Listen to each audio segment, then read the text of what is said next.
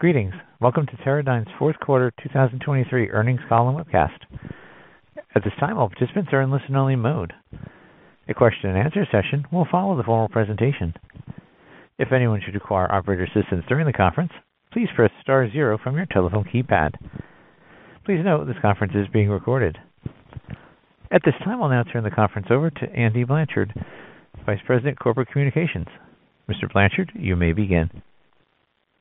Good morning, everyone, and welcome to our discussion of Teradyne's most recent financial results. I'm joined this morning by our CEO, Greg Smith, and our CFO, Sanjay Mehta. Following our opening remarks, we'll provide details of our performance for 2023's fourth quarter and full year, along with our outlook for the first quarter of 2024. The press release containing our fourth quarter results was issued last evening. We're providing slides on the investor page of the website that may be helpful to you in following the discussion. Replays of this call will be available via the same page after the call ends. The matters that we discuss today will include forward-looking statements that involve risk factors that could cause Teradyne's results to differ materially from management's current expectations. We encourage you to review the safe harbor statement contained in the earnings release, as well as our most recent SEC filings. And additionally, those forward-looking statements are made as of today, and we take no obligation to update them as a result of developments occurring after this call. During today's call, we'll make reference to non-GAAP financial measures. We've posted additional information concerning these non-GAAP financial measures, including reconciliation to the most directly comparable GAAP financial measure where available on the investor page of our website. Looking ahead between now and our next earnings call, Teradyne expects to participate in technology or industrial-focused investor conferences hosted by Wolfe Research, Citi, Susquehanna, and Morgan Stanley. Now let's get on with the rest of the agenda. First, Greg will comment on our recent results and the market conditions as we enter the new year. Sanjay will then offer more details on our quarterly results, along with our guidance for the first quarter. We'll then answer your questions, and this call is scheduled for 1 hour. Greg?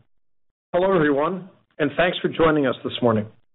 Today, I will summarize our fourth quarter and full year 2023 results, comment on our early view of 2024, and describe the market assumptions underpinning our updated midterm earnings model. Sanjay will then provide financial details on all of these topics. We delivered Q4 financial results in line with our guidance. The clear highlights for the quarter were memory test, where DRAM tester revenue more than doubled from Q4 2022 on HBM demand, and our robotics team's execution in growing sales 17% from Q4 2022 and 50% sequentially as we ramped shipments to address the record backlog of our new UR20 cobot at Universal Robots. Balancing these strengths in memory and robotics was continued softness in our other test markets. Shifting now to the full year. 2023 was the second consecutive year that the size of the semiconductor test market declined as the industry digested record shipments in 2020 and 2021, driven by COVID-related demand. The SoC test market has declined 21% from 2021, and the mobility portion has contracted 55% over the same period. Most of that decline occurred in 2023, with SoC demand down 17% year-on-year. Mobility has historically been the largest subsegment of the SoC market and an area of strength for us in semiconductor test and in wireless test. Despite the weakness in demand, the trend towards vertically integrated producers is continuing. This new class of customer provides an opportunity for Teradyne to gain share in high-performance computing, a segment where we have historically had low share. These customers will take time to ramp, and so we are focusing on capturing sockets. On that front, 2023 was a great year for us, capturing the majority of key VIP sockets where we targeted at customers in the United States and in China. Although automotive was strong for most of 2023, at the end of the year, elevated inventories for our automotive customers began to slow down the rate at which they add test capacity. Our latest estimate of the semi-test market for 2023 is about $4.8 billion, with $3.9 billion in SoC and $900 million in memory test. Our 2023 financial results reflected the test market weakness, and when combined with a tepid robotics market, company sales were $2.676 billion, down about 15%, and non-GAAP earnings of $2.93 were down 31% from 2022. As we enter 2024, let me describe how we're looking at the current market. Visibility is limited, but we are cautiously optimistic. In SoC test, chip inventories remain high, and subcon tester utilization remains in the 70s. These combine to create a headwind to tester demand in the first half of 2024. The inventory overhang now extends to parts of the legacy automotive market, which began to soften late in Q4. With this softening of demand, lead times for our SoC testers are now back to pre-COVID levels, generally less than 16 weeks. This enables customers to wait to place new orders until their demand is certain, limiting our visibility. Our current view is that these headwinds will abate mid-year, and we are planning for a stronger second half in SoC test. Several leading indicators point to a second half improvement. For example, we've seen no slowdown in chip development activity at our customers, so the product pipeline remains healthy. While still below normal seasonality, utilization levels are beginning to inch upwards, especially in the OSATs, which points towards improving mobility and compute demand. Mobile phones are expected to adopt AI capabilities in the premium tier in 2024 and more broadly in 2025, which should accelerate complexity and be a positive for test demand. Despite the slowdown we are seeing now in automotive demand, the key driver for this market is the increased electronics content per vehicle, not end vehicle sales. Automotive semi-devices are forecast to grow an 11% CAGR through the midterm, and this device complexity is increasing. Therefore, we expect this lull will be short-lived. In memory test, the story for 2023 is that despite high-end market inventories, demand for new testers was driven by the retooling required to test higher speed flash and DRAM devices, especially HBM DRAM. This drove our memory share to a record 43% in 2023. In 2024, we expect continued memory revenue growth driven by the volume production ramps of the technology introductions we saw in 2023 and continued R&D investments for even faster devices. As business conditions improve for memory makers, this may drive increased demand to support capacity expansion. Shifting now to other test markets. Wireless test demand is expected to remain at current levels in 2024 due to weakness in the networking equipment demand and excess capacity in smartphone test. In system test, we expect continued strength in defense and aerospace markets and expect modest growth in demand in production board test. We expect storage test will remain weak in 2024 due to excess test capacity in the HDD and SLT test markets. Having said that, in 2023, we added important new SLT customers in mobility and high-performance computing that are setting us up for midterm growth.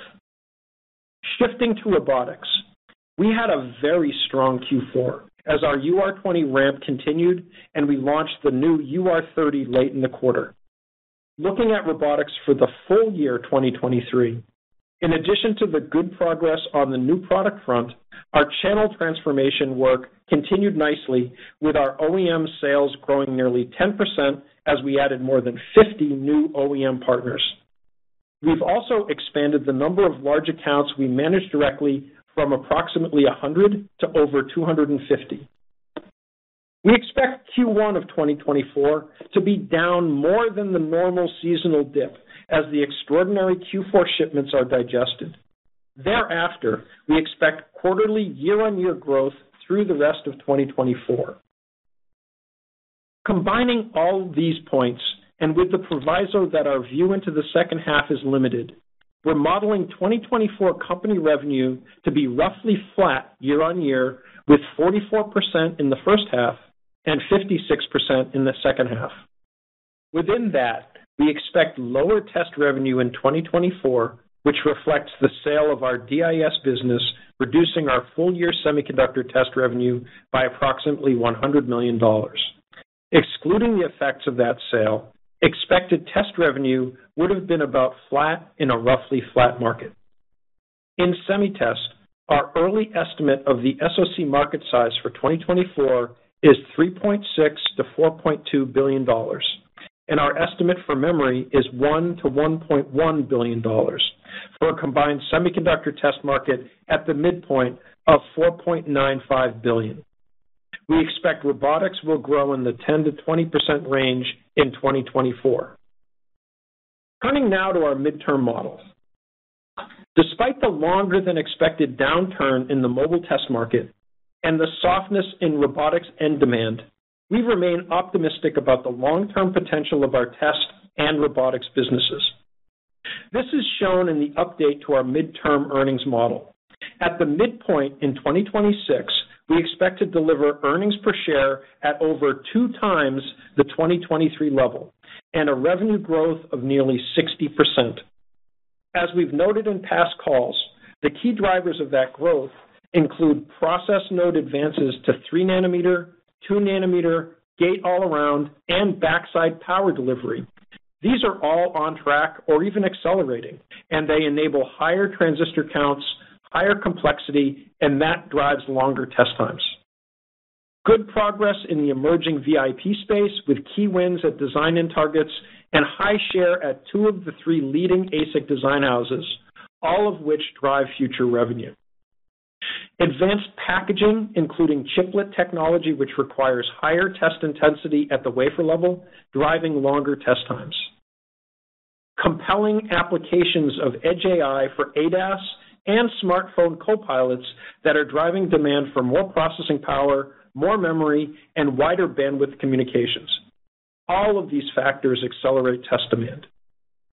There's an aggressive roadmap for increases in memory interface speeds in DRAM, HBM, and flash that will continue to drive technology-driven retooling in the memory market. And finally, in robotics, we are still at less than 5% market penetration, and we are confident that our channel strategy will unlock the long-term growth potential of this market. In addition, the application of AI is expanding the range of tasks that our robots can serve, while our new products will expand our served market and decrease the effort required for customers to automate. At the company level, compared to last year, our growth outlook has shifted to the right, but the slope of expected growth is largely unchanged.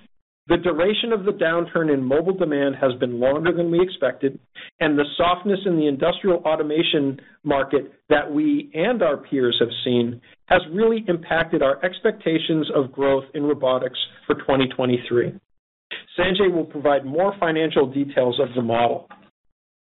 As we look at our results for 2023 and the outlook for 2024, we are focused on improving gross margins and maintaining tight financial discipline while making the necessary R&D and customer-facing investments required to capture the long-term growth potential in both the test and robotics markets. To maintain that financial discipline, we will be looking to see signs of top-line growth before allowing OpEx to materially increase. We operate our business with midterm plans that track long-term historical trends and the future demand drivers in each of our businesses rather than trying to predict short-term cycles. In any given year, results will land above or below that trend, but that trend line has provided a reliable baseline for planning. As expected, 2023 was below trend line, but the underlying demand drivers remain in place, and we're executing our plans to capture that future demand. We're excited about the opportunities ahead, and we have deep confidence in our team's ability to capture those opportunities. With that, I'll turn things over to Sanjay. Sanjay? Thank you, Greg. Good morning, everyone. Today I'll cover the financial summary of Q4, the full year 2023, provide our Q1 outlook, some planning guidance for full year 2024, review our updated earnings model, and outline our capital allocation plan. Now to Q4. Fourth quarter sales were $671 million, with non-GAAP EPS of 79 cents, both in line with our guidance. Semi-Test revenue of $431 million had SoC revenue of $327 million with high memory shipments of $104 million, as Greg noted in his highlights. System Test Group had revenue of $86 million, down 14% from Q4 22. Growth in defense and aerospace was offset by weakness in storage test and production board test. LitePoint revenue of $25 million was weaker year over year due to continued weakness in cellular and PC markets. Robotics revenue of $129 million was up 17% from fourth quarter of last year and up 50% sequentially on seasonally high demand and the impact of UR20 and UR30 new product shipments.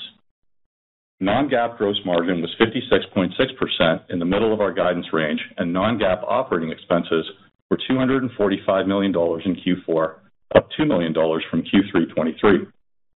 Non-GAAP operating profit rate was 20.1%. Some other financial facts. We had one 10% customer in the quarter.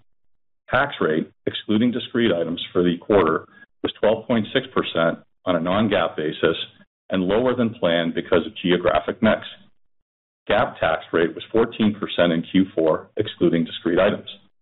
We repurchased $51 million of shares in the quarter. Turning to the full year results. We had revenue of $2.676 billion. Texas Instruments was the only customer greater than 10% of our revenue for the year. Gross margin for the year was 57.4%. OpEx was $990 million, and operating profit was 20.4%. Non-GAAP EPS was $2.93. We generated $426 million in free cash flow in 2023. We returned $468 million, or 110% of free cash flow, to our shareholders through share repurchases and dividends. We ended the year with $937 million of cash and marketable securities. Our tax rate for the full year, excluding discrete items, was 15.5% on a non-GAAP basis and 15.25% on a GAAP basis. Semi-Test revenue for the year was approximately $1.8 billion, with SoC revenue contributing $1.43 billion and memory $386 million. Our SoC sales contracted 16% in 2023, in line with a continued mobility market weakness, partially offset by strength in auto and industrial. In memory, our sales grew about 4%, driven by new technologies like UFS 4 and Flash and LPDDR5 and HBM and DRAM. System Test Group had revenue of $338 million in 2023. Combined defense and aerospace and production board test sales were both flat, while HDD and system-level test in our storage business were down in total nearly 50% from 2022. In wireless test, revenue of $144 million in 2023 was lower year-on-year, given the decline in handset units and continued weakness in the networking and PC markets. Now to robotics. Robotics revenue in 2023 was $375 million, with UR contributing $304 million and MiR $71 million. The group had mid-teens profitability in Q4 23, but for the full year had an 8% non-GAAP operating loss. While UR was profitable in 2023, we continue to lean into R&D and channel enhancement investments in MiR. Now to our outlook for Q1. Since our October call, SoC test demand has softened, which impacts our Q1 outlook. Q1 sales are expected to be between $540 and $590 million, with non-GAAP EPS in a range of 22 to 38 cents on 162 million diluted shares. The first quarter guidance excludes the amortization of acquired intangibles. First quarter gross margins are expected to be the low point for the year and are estimated at 53.5 to 54.5% due to lower volume and unfavorable product mix. OpEx is expected to be roughly flat with Q4 23 and run at 42 to 46% of first quarter sales. Non-GAAP operating profit rate at the midpoint of our first quarter guidance is 10%. A few points to assist you in modeling 2024. First, the gross margin profile.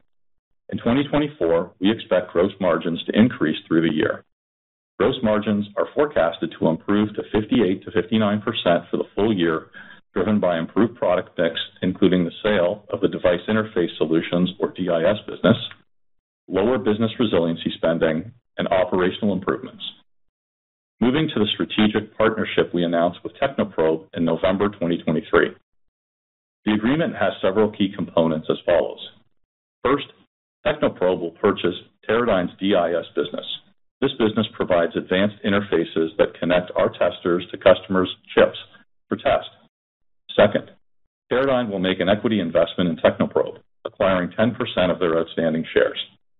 Third, Teradyne and Technoprobe will work together on a series of projects to expand the performance of semiconductor device interfaces to enable customers to realize the full performance of our test systems.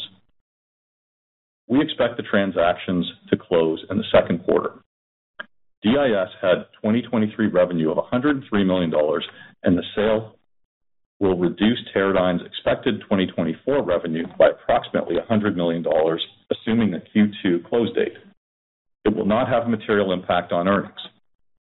We plan to account for our investment in Technoprobe using the equity accounting method. Regarding OPEX for the full year, we expect full year 2024 OPEX to increase 5 to 7%, driven by strategic projects to grow share in our test businesses.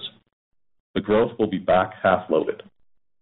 Robotics is expected to grow revenue 10 to 20% in 2024, enabling robotics to be profitable. The group will have a similar revenue profile as the company, with second half expected at 56% of full year revenue. Our GAAP and non-GAAP tax rate is forecasted to be 16% in 2024, excluding discrete items. Turning to capital allocation. Our strategy remains consistent as we take a balanced approach to maintain a minimum cash level of $800 million, which enables us to run the business, have cash reserves set aside in the event of a significant downturn, and have dry powder for M&A. For reference, from 2015 to 2023, we've returned over $4.3 billion to shareholders through share repurchases and dividends, which is 97% of our free cash flow. Earlier this month, we also announced a 9% increase in our dividend to 12 cents per quarter. We expect to close our investment in Technoprobe and our divestiture of DIS in Q2, which will consume an estimated $440 million of net cash. We will limit our share buybacks in 2024 to an amount necessary to offset dilution from equity compensation and our employee share purchase program in order to build cash back up to a minimum goal of $800 million. Therefore, we do not expect to materially reduce the share count in 2024. Moving to our midterm earnings model. As we do each January, we've updated our model. We share this with investors to provide insight into how we look at the markets we serve, our competitive positioning, and ultimately the growth and earnings power of the company. A few points for context. First, we've kept 2026 as the year end so you can make an easy comparison with last year's update. Second, financial ranges are down to reflect our revised view of the markets in which we participate. Greg outlined the key drivers for the test portfolio, including device technology trends, complexity, and unit growth, which we anticipate will drive ATE growth over the 3-year horizon. Our test revenues are expected to grow at a CAGR of 12 to 18% from 2023's muted level to 2026, driven primarily by a recovery in mobility test demand. For robotics, we're looking at a strong market opportunity. The drivers over the mid include labor shortages, new products and applications, including a growing range of AI-driven products, and our channel transformation work. Our robotics revenues are expected to grow at 20 to 30% CAGR from 2023 to 2026. The updated earnings model will drive 2026 revenue to approximately $4.3 billion and non-GAAP EPS to $6.50 at the midpoint of the model range. Our model, at the midpoint, has a revenue CAGR from 2023 to 2026 of 17% and on EPS at 30%, highlighting the operating leverage of both robotics and test portfolios. Gross margin is estimated at 59 to 60%. OPEX as a percentage of sales will be 28 to 31%, yielding a non-GAAP operating margin of 28 to 32%. Summing up, we had a challenging year in 2023 and still delivered 20% operating profit on a non-GAAP basis, generated $426 million in free cash flow, and returned 110% of that cash to shareholders. We did this while we strengthened our competitive position in test and robotics with new products, invested in channel transformation in robotics, and announced a strategic partnership in test interfaces to drive semi-test share growth. Looking ahead, we expect to return to growth later this year and beyond, driven by favorable trends in both test and robotics, and the financial impact of that growth is reflected in our updated midterm earnings model. With that, I'll turn the call back to Andy. Andy? Thanks, Sanjay. We'd now like to take some questions, and as a reminder, please limit yourself to one question and a follow-up. Thank you. If you'd like to ask a question today, please press star 1 on your telephone keypad, and a confirmation tone will indicate your line is in the question queue. You may press star 2 if you'd like to remove your question from the queue. For participants using speaker equipment, it may be necessary to pick up your handset before pressing the star keys. One moment, please, while we poll for questions. Thank you.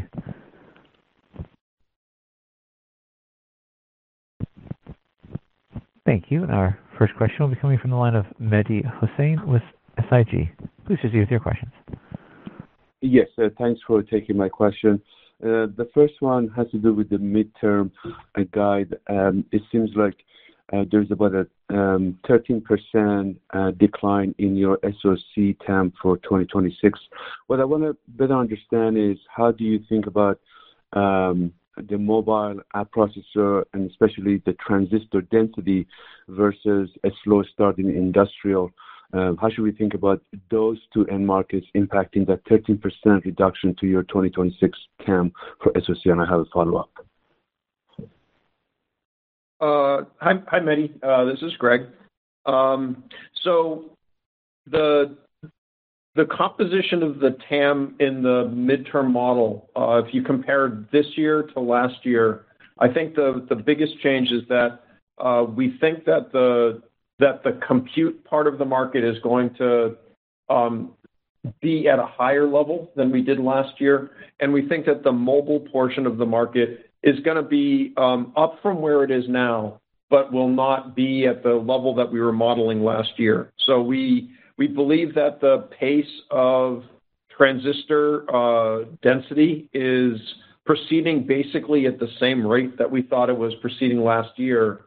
The real difference is that the end market, sort of end unit market predictions going out through the midterm are a bit softer in this model than they were last time. And certainly the impact of cloud and edge AI in the market is a relatively new factor and is strengthening the compute part of it. Okay, great. And the follow-up has to do with your prepared remark. I believe you said you have a new compute customer, and if that's true, if I heard you correctly, how does the ramp of that new customer would look like? Is it more like a 25, 26 impact? And if you could just provide any additional color, it would be great. So there's sort of two comments in my prepared remarks.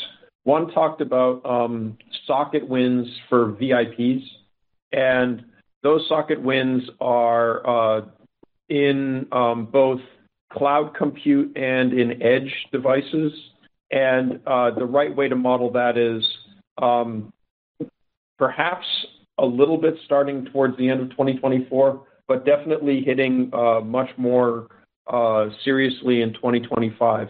The other reference that I made was for an SLT win for a compute customer, and that's definitely something that's going to take until 2025 to build to material volume. Okay, great. Perhaps I'll follow up with Andy what VIP is. Oh, that's sorry. We because most of the there are a number of players that are designing their own silicon, and typically a big portion of those are the hyperscalers. But there are players in that space that don't fit the traditional hyperscaler model. So, like a large integrated automaker or people that are doing custom silicon development for their own handsets or customer devices. So we prefer the term vertically integrated producer, but you can read that as hyperscale. Okay. Thank you for the color. I appreciate it. Our next questions are from the line of Timothy Arcuri with UBS. Please proceed with your questions. Thanks a lot. I'm wondering if you can go through the TAM numbers, how the different segments came in 23. I know the breakout before was compute 1.3, mobility was 900, autos were I think a little more than 600. If you can just, did the market come in about as you thought it would for 23, and then can you shape 24 for those segments? I know it's flat at a high level, but I would imagine autos are probably down a couple $100 million, and maybe compute's up a couple $100 million. That's the delta. Can you just run through that? Sure. Hi, Tim. It's Sanjay. We estimate the SoC TAM in 2023.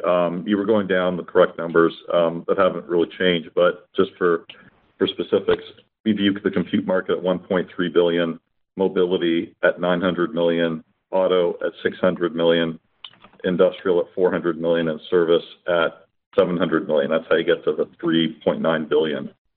And then the midpoint of 2024, compute is $1.4 billion, mobility at $0.9 billion, auto and MCU at $0.5 billion, industrial at $0.4 billion, and service, SoC service at $0.7 billion to get to the $3.9 billion at our midpoint.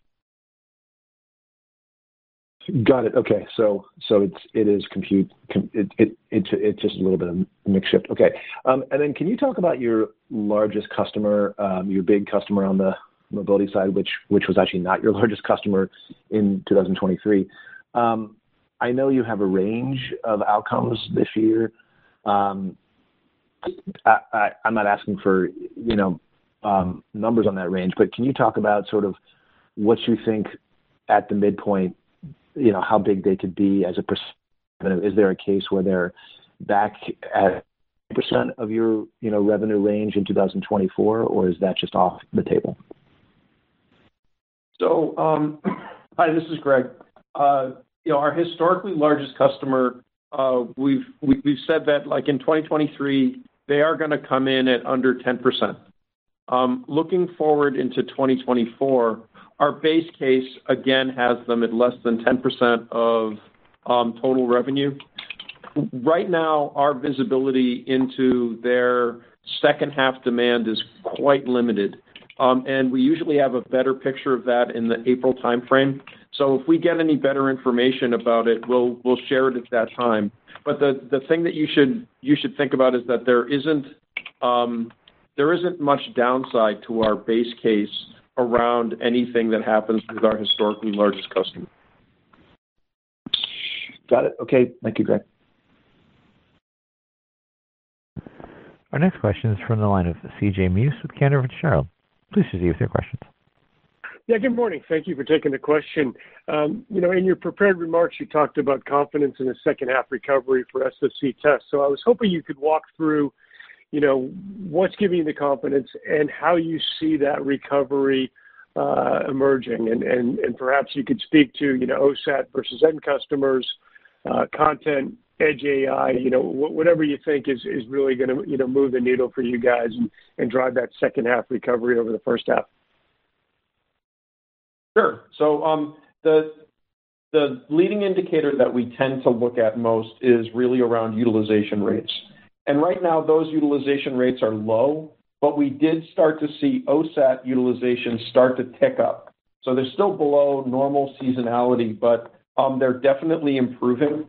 And we believe that they could reach sort of the level that would trigger buying by the third quarter of this year if the trend that we're seeing continues.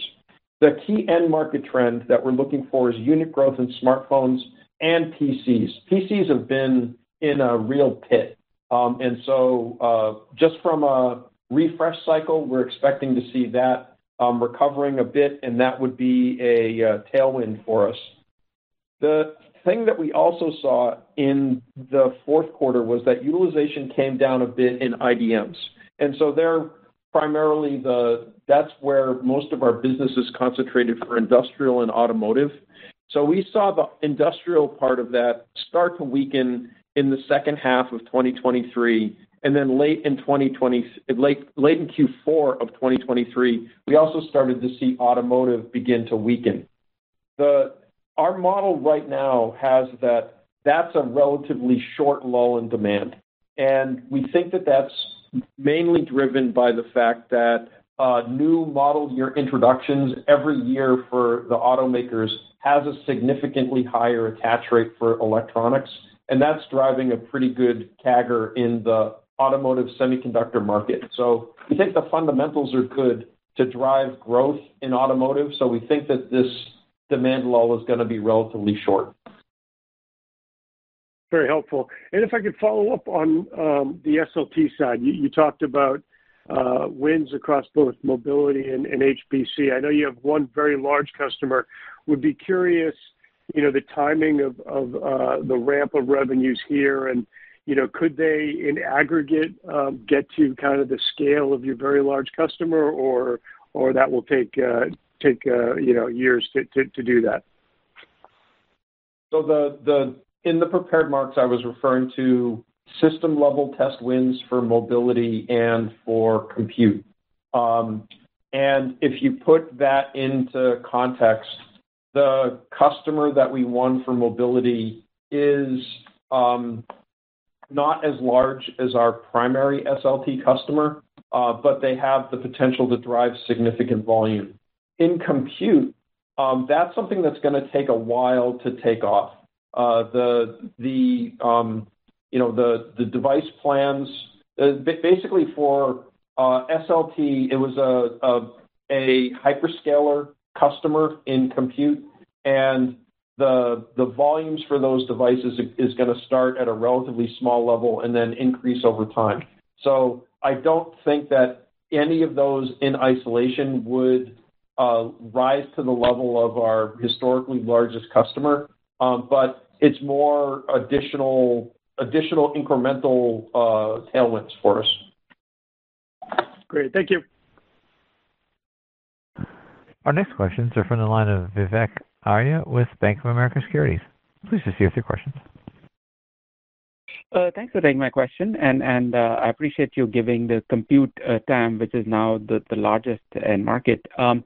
Could you help us break that between more client compute versus data center, and then the growth rate that you're mentioning, the 1.3 to 1.4, that seems very modest compared to all the very high growth rates that we see in AI and data center type products. So if you could just give us a little more color, how much is client versus data center, and then why only such modest growth in testing? Why don't we see more of a correlation with the growth in data-centric products?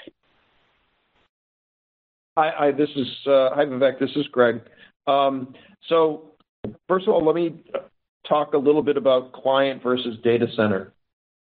As far as we can tell, in 2023, most of the test capacity adds in compute were really in support of data center. That the client market has been very, very quiet.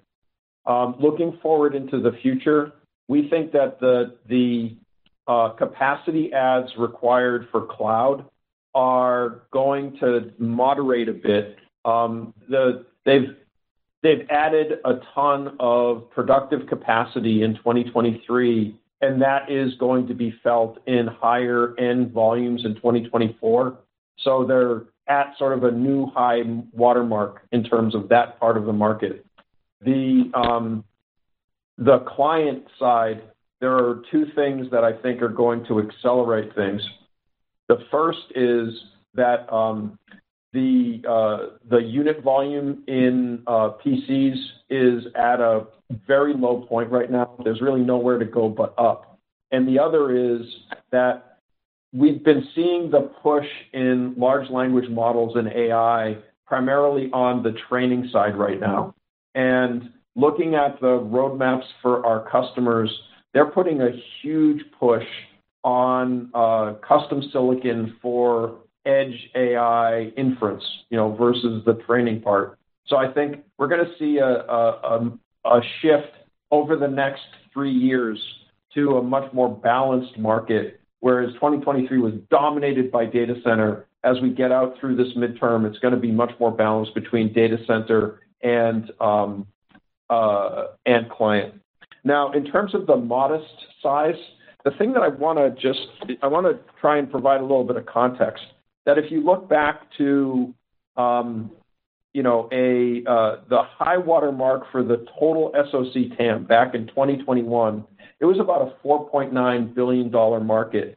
And in that $4.9 billion market, less than $1.2 billion of it was in compute. Now, fast forwarding to this year, the overall TAM is down to 3.9, and compute is representing 1.3 billion of that total. Now, as you look into 2024, that's a very high level that it's at right now, and that level supports significantly increased production for these devices. The last thing that I'll point out is these devices are big and complex, and they have a high test intensity, but the unit volumes are relatively small, and the margin in the end market for these devices is very high. So the revenue that compute makers are getting on these devices is pretty great. But it means that the number of testers required to fulfill that revenue demand is a little bit lower than it would be in the mobile space. Right. And for my follow-up, I actually had two small ones. I don't know whether they're related or not, but there was some media reports about Teradyne kind of pulling out of the China market from just a manufacturing footprint. I just wanted to see if there was any clarification around that. But the bigger question, Greg, that I have is when I look at this midterm model and the forecast of growing right kind of low mid-20s in 25 and 26. If I look at the last decade, the only year Teradyne grew above that rate was just like one of the years, and that too was 2020. So why keep such a high forecast, and that too for two years? What is the kind of the visibility and confidence in hitting those kind of growth rates? Yeah. So first, just a quick comment on China. The news report is really nothing new. We've had a multi-year effort going on to increase the resilience of our supply chain, and that involved moving production locations for some of our products. We still have an extensive supply chain that is in China. We have over 600 people in China. We're competing for business and winning in China. I think that it's a good headline, but there's nothing new in that story or in our commitment to that region as a place where we expect to grow. So on the midterm model, if you look at if you look with a longer lens than you're talking about, we've been in this market for 60 years, and we've seen the dynamics of the market as it comes out of downturns. Coming out of 2001, coming out of 2009, and then again the COVID-related demand increase in 2020. It's not that unprecedented to see significant growth in the years following a downturn. And looking at the state of the end market for mobile phones and the end market for PCs, we really expect to see a pretty good snapback. The other X factor that I think we are becoming increasingly confident in is how generative AI is going to impact complexity of devices. So we were really kind of wondering what was going to be the next thing that drove complexity in handsets, in cars, at the edge. And it appears that the technologies incorporated in these large language models and the amount of compute that they need to execute is something that is a very positive tailwind, both in the mobile and the compute part of the market. One final reminder is, as you look at this, when you think about edge AI, a lot of that is going to accrue to growth in the mobile part of the market and the automotive part of the market, not in the compute part of the market. Thank you, Greg. Thank you. Our next questions are from the line of Krish Sankar with TD Cowen. Please proceed with your questions. Yeah, hi, thanks for taking my question. The first one either for Greg or Sanjay. When I look at your Q1 guidance compared to the last time you were at that revenue run rate, your earnings power is almost half of that. I'm just wondering, is that a function of maybe lower gross margin due to product mix like less auto analog testers, or is it because of higher investments in IA, a combination? I'm just kind of curious, and then a follow-up after that. Sure. So I think it's really fundamentally two things in Q1. One is much lower volume, but then really product mix. Say product mix is a little bit of a bigger driver. Nothing more than that. It's product mix and volume. Got it. And then kind of like a more philosophical question for Greg. Greg, clearly, obviously, on the mobile test side, you have a good position. And then the last several years, it seems like your focus was on IA. And then now you did this big investment in Technoprobe, which kind of came out of the blue. And historically, like vertical integration between tester and probe cards has never worked. I'm just kind of curious, is it because in the last few years, you took your eye off the test market that now you're beginning to see a shift away from mobile to compute, and you need to do certain things, or is there something else going on? So I think there's no real change in our strategic priorities. So our strategic priorities has always been to look for accretive investments and opportunities to put free cash flow to work for our investors in the most effective way.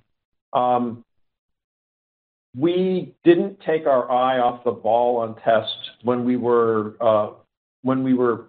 talking about our industrial automation business. And as a matter of fact, over the period of time that you're talking about, the industrial automation business was accretive. That we were making money, and that IA business had a rough year in 2023, mainly because of end market conditions. So we haven't changed our strategy. The thing that's different and the thing that really motivated the investment in Technoprobe is that there is a trend in the test market that is drawing the tester and the interface closer together. And that's really driven by the complexity and performance in the end market. So if you look at the data rates that are required for SoC and memory devices, if you look at the bandwidths required for RF devices, if you look at the number of devices that customers want to test in parallel, all of those are driving a tighter integration between tester and interface. And by establishing a partnership with TPI, we believe that we were going to be able to achieve an advantage in terms of unlocking value for our customers that exists in the technology that Technoprobe has in those interfaces and our testers have in their architecture. So I wouldn't say that the Technoprobe investment reflects a change in strategy. More, it reflects the fact that we have been monitoring the trends in the test market, and we discerned an opportunity for us to do something great for our customers and our investors. Thanks, Greg. Our next question is from the line of Brian Chin with Stifel. Please proceed with your questions. Hi there. Good morning. Thanks for letting us ask a few questions. Maybe Greg, in past discussion, maybe my numbers are a little bit off, but I believe you've anticipated the hyperscaler ASIC companies maybe driving or representing 400 million or so of incremental growth in the compute TAM in coming years.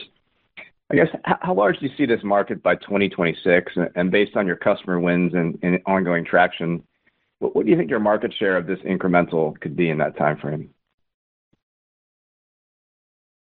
So I think I'll end up phoning a friend with Andy here in terms of what we've said in terms of projected TAM for that market. Yeah, we've said it's in the 400 to 600 million range in the 26, 27 time. Right, and we've said that there's modest growth in the overall compute segment. Right. Over that period of time. So we're going to see a slight decline in sort of the traditional compute part of the market, and this 400 to 600 million of new hyperscaler or VIP.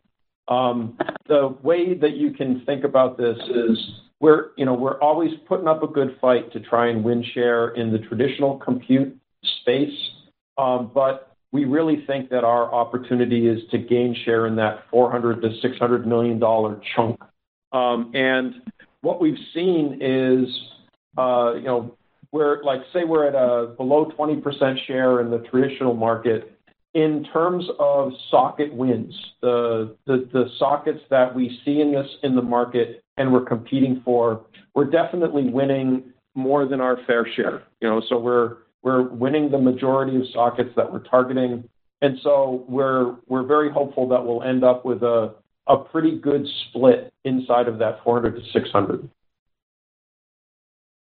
Okay, yeah, that's helpful. And then maybe focusing on the memory test part of the test TAM, I think your main competitor, as of last night, is forecasting much stronger year-over-year growth in memory test than you this year, though largely tied also to DRAM. I guess, how can we reconcile your up 10 with their sort of maybe more optimistic forecast? And does that, do you think, potentially represent upside to your view this year?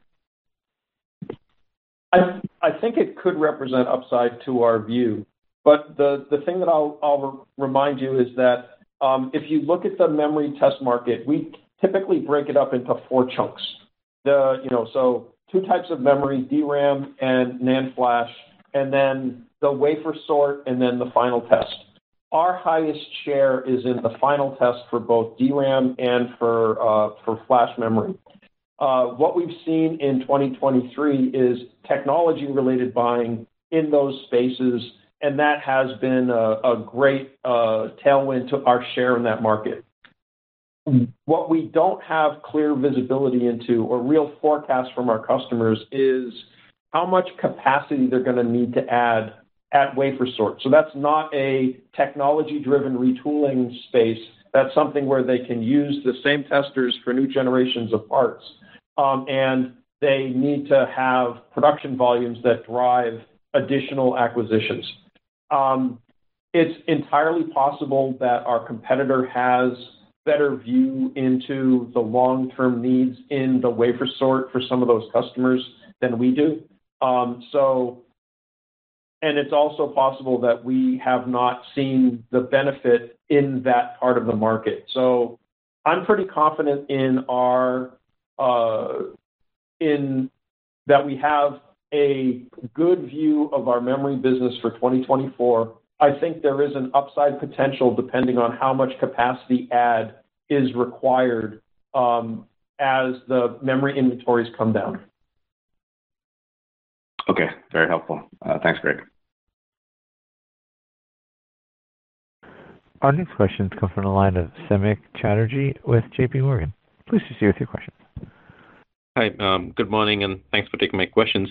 Maybe for the first one, if I can ask you in relation to the long-term model or the 2026 model, you are outlining strong growth in the robotics segment as you see a lot of opportunities for growth. How should we think about, as you sort of invest towards that growth, what profitability can you drive to in that 2026 model for robotics? And I have a follow-up. Thank you. Hi, Samik. So in terms of the long-term model, our goals remain kind of consistent for our robotics group, that our target performance is 20 to 30% growth, and our target profit is 5 to 15%. What we've said previously and what we are still operating to is, as we are watching the growth develop in that market, if it appears that incremental investment is not yielding higher growth rates, then we will feather those back to try to increase the profit range. But as long as we believe that we're at this low penetration and there are fruitful investments that we can make, we would prefer to make those investments and continue to drive growth. The key thing that we're doing in operating that group is we're really focusing on maintaining high gross margins. So we're in excess of 60% gross margins for the group now, and we are intent on keeping those gross margins at that level so that we have the option to sort of dial the profit that is appropriate to the growth rate we're achieving. Got it. That's helpful. And for my follow-up, just a question on gross margin for the year. I think for the full year 2024, you're guiding to 58 to 59. With the starting point you have, that does imply, I think, if I do the math, that you would be at some point during the year crossing 60. Am I sort of calculating that right? Is that sort of what you're implying? And what are the drivers to get to that 60% level during 2024 itself with the volume challenges that you're seeing right now in the test market? Thank you. Yeah, so you're right. In some of the quarters, we do anticipate to be higher than our model, really coming back with stronger product mix. In various quarters, we have obviously higher volume, and then some of our higher product lines or some of our higher margin product lines do come back. So it's volume in the quarters, but mainly product mix and product line mix that are driving the improvement. I should add that there's also operational efficiencies that we're working on that we anticipate that will help margins as well in the back half. Okay, great. Thank you. Thanks for taking my questions. The next questions are from the line of Toshiya Hari with Goldman Sachs. Please proceed with your questions. Hi, good morning. I had two as well. The first one on HBM. Greg, can you characterize your competitive position in this market? I guess number one. Number two, how big was HBM as a percentage of your memory business, either in calendar 23 or Q4? And with your customers sort of expecting 50-60% growth on an annual basis over the next couple of years or several years, should we assume the growth rate in your business to be in that zip code, or could there be retooling or parallel tests that sort of deflates that number? Okay, so you packed a lot of parts into that question. So let me start unpacking it. So first, in terms of competitive position, right now we are roughly splitting the HBM test market with our competitor. So if you look at overall share, that's a positive to our share. That there are multiple competitors in the overall memory space, but the HBM part of the market is pretty much a clean split between us and our competitor. In Q4, we think HBM represented more than 50% of our memory shipments. So it was a huge factor in that quarter. And in terms of growth, we think that there is the potential for growth, that there are new HBM competitors that are coming on the scene. So there's both a unit volume growth. I think that a lot of that, the capacity for a lot of that is in place now. But there are also standards changes, HBM3E and HBM4, that are coming, and those are driving retooling for performance tests. And we think that that is going to be a potential driver for us in the back half of the year in memory. Got it. Thank you. And then as my follow-up on the robotics side, just wanted to get your thoughts on 24. You're guiding the business up 10 to 20%. You talked about obviously the long-term value proposition, which makes sense. You're ramping the UR30. You talked about some of the initiatives you're doing from a channel distribution perspective. So I'm just curious, if you're guiding the long-term up 20 to 30, why up 10 to 20 this year, particularly given the fact that 23 was down, close to 10%? What's sort of weighing on growth this year? Thank you. Well, I think the key thing that is limiting our optimism is that even though we had a really great Q4, because we introduced basically a blockbuster product. 24% or so of our revenue in Q4 came from that product. Underlying that, there's still some fundamental weakness in the industrial end market. And there are predictions that is going to ease, that the demand is going to come back relatively strongly. But we are entering Q1 of 2024 with PMIs at a relatively low level and a fair amount of some regions that are quite quiet. So we have optimism for continued growth through the year, both quarter on quarter through the year and each quarter in comparison to the year prior.